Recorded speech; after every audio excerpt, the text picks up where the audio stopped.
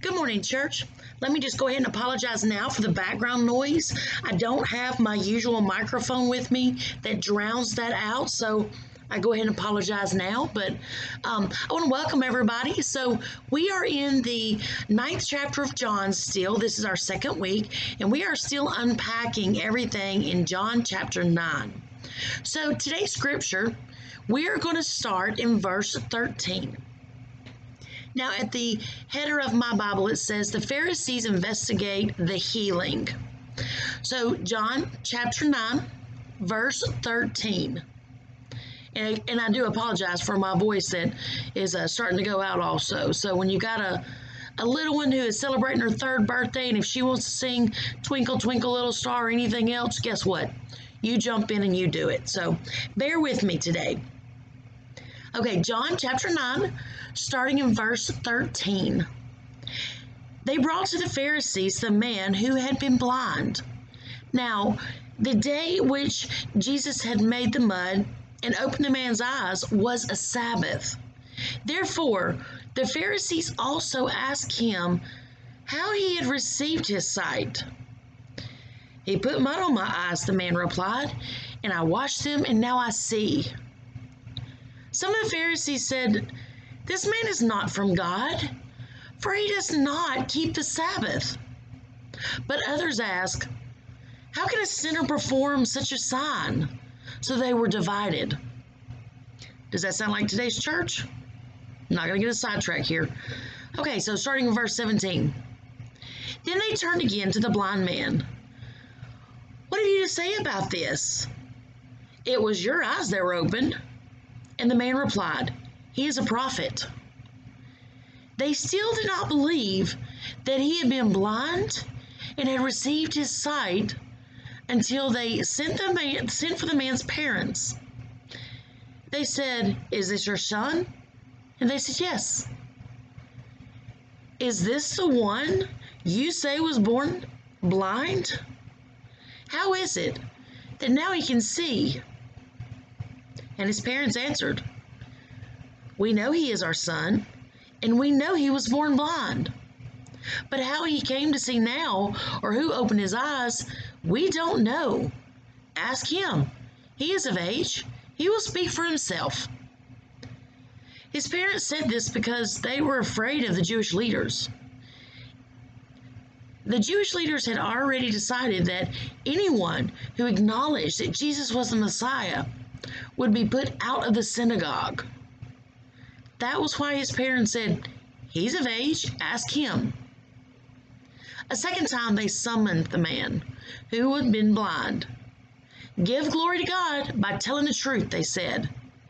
We know this man is a sinner. And he replied, whether he is a sinner or not, I do not know.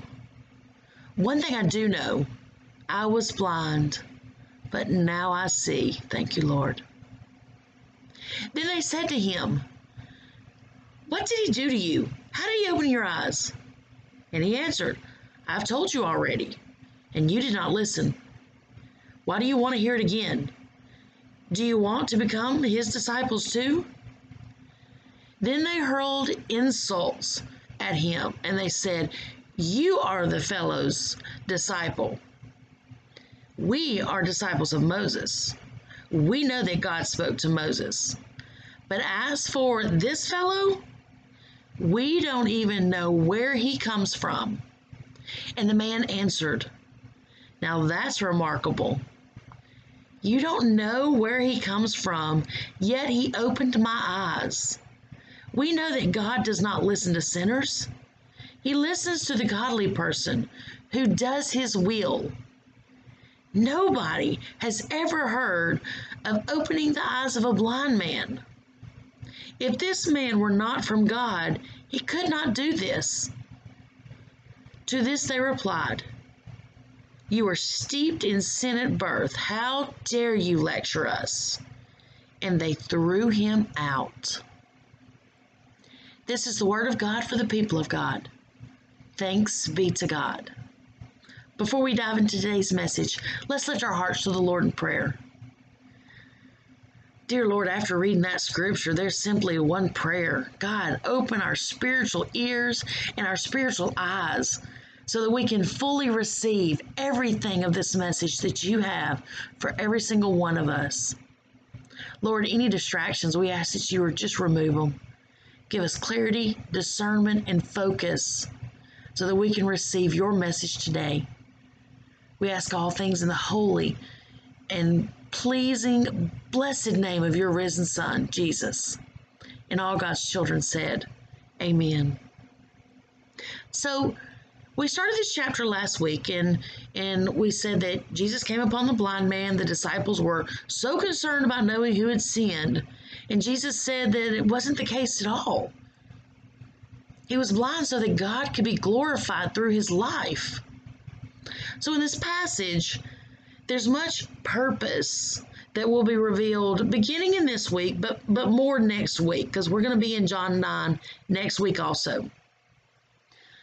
Keep this in mind. This is the first key to be noted. The day this happened was the Sabbath, so please remember that.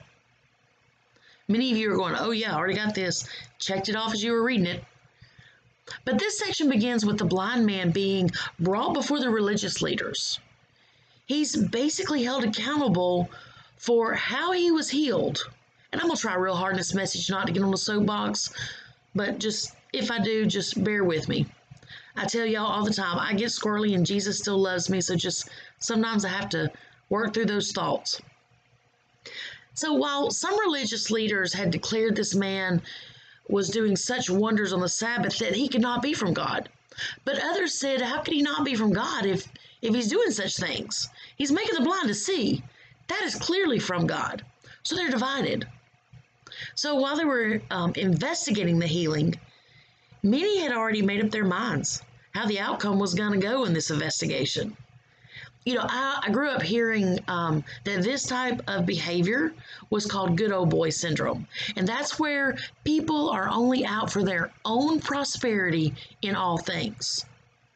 So some called this healing man a sinner, and others weren't sure. But they clearly wanted to make sure that their rules and the way they saw things needed to be followed. But by calling him a sinner, this was a major strike against Jesus in the eyes of the religious leaders because he healed on the Sabbath. And the fact that he did anything on the Sabbath was a major strike. Keep this in mind too, the only type of medical treatment that could be done on the Sabbath was anything to ease someone's pain or to make them more comfortable. But to heal someone meant to perform work, and these religious leaders were ready to throw hellfire and brimstone. Could you imagine breaking an arm or a leg or something like that on the Sabbath, and you have to wait till the next day or actually sundown for the Sabbath to be over before anybody could help you, like to set those broken bones and let the healing begin? But Jesus was not breaking the Sabbath. You see, the religious leaders of this period how am I going to say this without being on a soapbox? They were much like church folk today. Let's just say it. Many people, I know we've all experienced them, they will twist the meaning just enough to suit whatever's going on with them so that they look like they're in the right. These religious leaders added their own traditions to help suit them, and it was a form of control. See, nothing's changed. All these years, all these generations, still the same. But keep in mind that the Jewish people were very anchored in their tradition. There was a comfort in following what was set before them as far as how their faith journey should go. And still, that's today too. So many people that I've talked to just absolutely love every single little piece of tradition because they do feel anchored or right there with those of generations ago. Every generation has experienced something like this. The act of being condemned for not following exactly how someone else thinks worship should be done in order to glorify the Lord. You know, Scripture's filled with instructions on how we are to be in relationship with the Lord and how we are to worship. So, just to prove my point, I have two words for you: traditional and contemporary. Those two words are enough to have many people just draw the line in the sand. They'll start picking sides. Look, don't shoot the messenger. I'm just giving you the example. I'll even go one step forward and give you two more words: piano and organ. Can I just be honest with you? I didn't know that was much of a deal until I had someone say, well, piano is okay, but you're supposed to be playing the organ and you're never to use any other instruments. Blew my mind. But for some churches, those two words can be enough to divide a congregation. I would even say that it's fairly safe to say that these types of lines will continue to be drawn in the sand over stuff that some of us wouldn't even think twice about. Amen? I wouldn't have thought twice about the piano and organ, but there's tradition that some feel like they have to follow. They can't vary from it. So this all boils down to what is sanctified or appropriate for worship when we come into the Lord's house. Now look, I know I've told you this story before, but I think it just fits here. And some of you may not have heard this yet, but I'm going to share it. So while serving in the jail ministry, we would ask if anybody wanted to pray before we left, like pray us out. And this one lady raised her hand, and we all smiled and bowed our heads and got ready. And I heard her take a deep breath. And then my knees buckled. Okay, my knees buckled because as she took that deep breath, I heard her say, "Yo, God." I trembled. I was waiting on lightning to strike us. I instantly started praying, God, please have mercy on all of us. Just those two simple words. And I'm praying that God doesn't strike us down, because in my mind, that is not how you come into prayer. That is not a posture of prayer. We all have different viewpoints of different faith topics. But we cannot force anyone into a box so that they fit our views of faith. Trust me. I know I'm going to get messages, and I know many of you have my cell phone number. I'm going to get text messages, and that's okay. I firmly believe on Judgment Day, God will sort us all out, and on that day, we will see exactly where we were wrong, where we were right, because I'll be honest, I don't think any of us have it all correct. I'll go a step further. As a female pastor, I've had many times where this thought process was thrown at me. I have to remember, though, the calling that God put on my heart was directly from God. God didn't ask mankind before He formed me in my mother's womb.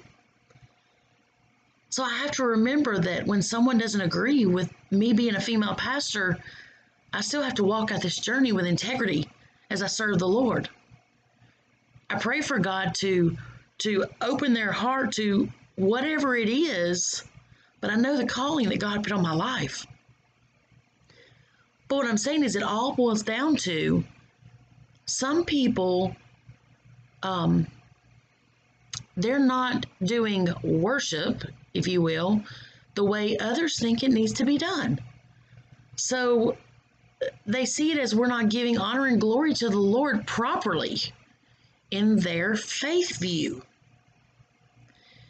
You know, when we criticize others for not worshiping the way that we want or we expect, we're actually no different than the Pharisees.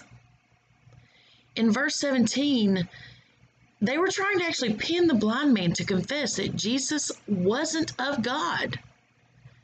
And the blind man said Jesus was a prophet. The Pharisees were looking for anyone to speak out against Jesus so they would have an open door to throw that hellfire and brimstone. They were ready. Makes me think of the woman at the well where she had all of her accusers. And Jesus starts writing in the sand and he said, hey, whoever is without sin, throw the stone. I think we forget sometimes that we are not without sin. We've been redeemed, we've been saved, but we're still in a sinful flesh. So we have to walk very careful every single day. The Pharisees were doing everything possible to keep from giving God glory through this man's healing. The parents later even said, yes, he was born blind, and yes, he can now see, but he's of age. You ask him. You see, they had already threatened everyone. They were going to throw him out of the synagogue. They were going to throw them out, literally. They would not be able to be within their faith community. That's enough right there to make anybody not confess anything. But verse 24, they tried to actually interrogate the man by blaming Jesus to be a sinner. Now, they cannot deny that the man had been healed. They're just not trying to necessarily blame Jesus, but they're saying, hey, he broke the Sabbath, and that is not of God. They're looking for any way to twist this so that it suits them. But I love how the blind man responded. It was just beautiful. He said, I do not know if he's a sinner, but I do know that I once was blind, but now I see. This statement alone testifies to the glory of God, what the Pharisees were trying to keep from doing. And I know that all of us that have had God touch our life in some way, we could say, I once was blind, whether it was physical, mental, emotional, or spiritual, but now I see. We can say, I know where I was, and now I have spiritual sight. And they try to say that Jesus must have done some kind of trick, and they were trying to trip the man up in his words. This healed man, he had guts. He went right back at the Pharisees. The Pharisees declared where they stood in faith as followers of Moses. So, who does this man called Jesus think he really is? Because he is not following the path that the Pharisees wanted everyone to obey. That's the key. The Pharisees wanted everyone to obey because then they're in control. But this is the best part. The man basically called the Pharisees out. And he said, this man is healing. And there is much going on out there, but you're missing it because you're wrapped up in religion and legalism, basically. This blind man really is amazing. His eyes were open to Jesus, but as he stood before the Pharisees, his spiritual eyes were open because now he is seeing the religious leaders stand in their high and mighty righteousness of unbelief. Yikes. Church, these are my questions for you. Are we open to leaving room for the Holy Spirit to move in our lives? Or are we forcing the Holy Spirit to fit into a box that's built on our unbeliefs because we think we need things a specific way to suit us? You know, it's real easy to push the Holy Spirit away. You know, we think we've got it worked out and this is how it's supposed to go. But if we take the Holy Spirit and try to fit the Holy Spirit in the church only when it serves our purpose and our motive, then we're no different than the Pharisees. Let's lift our hearts to the Lord in prayer. Oh gosh, dear gracious Heavenly Father, so much is just flooding my heart and my mind right now. God, I pray that any time I am not being obedient, I ask that you kick my feet out from under me, sit me down. Give me that aha moment. Give me that face-to-face with Jesus. Prune my thoughts, prune my ways, prune my actions if they don't fit in your will and I'm not living in obedience. God, help me to grow closer to you so that I can see what you need me to continue to do so that my life does glorify you. And everything I do to anything within the community, whether it's just the church, at the gas station, or wherever, please, God, show me how to glorify you in everything I do. And now we pray with one voice, the way you taught your disciples to pray so long ago. Our Father, who art in heaven, hallowed be thy name. Thy kingdom come, thy will be done, on earth as it is in heaven. And give us this day our daily bread, and forgive us our trespasses, as we forgive those who trespass against us. And lead us not into temptation, but deliver us from evil.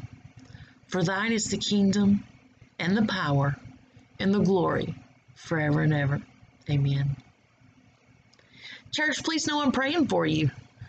As we walk out this journey, just please know I'm thinking of you. I may not even know you by name, but when I log into those social media accounts and those platforms and I see that we've got new people in different states and different countries downloading these messages, know that I'm praying for you in your area.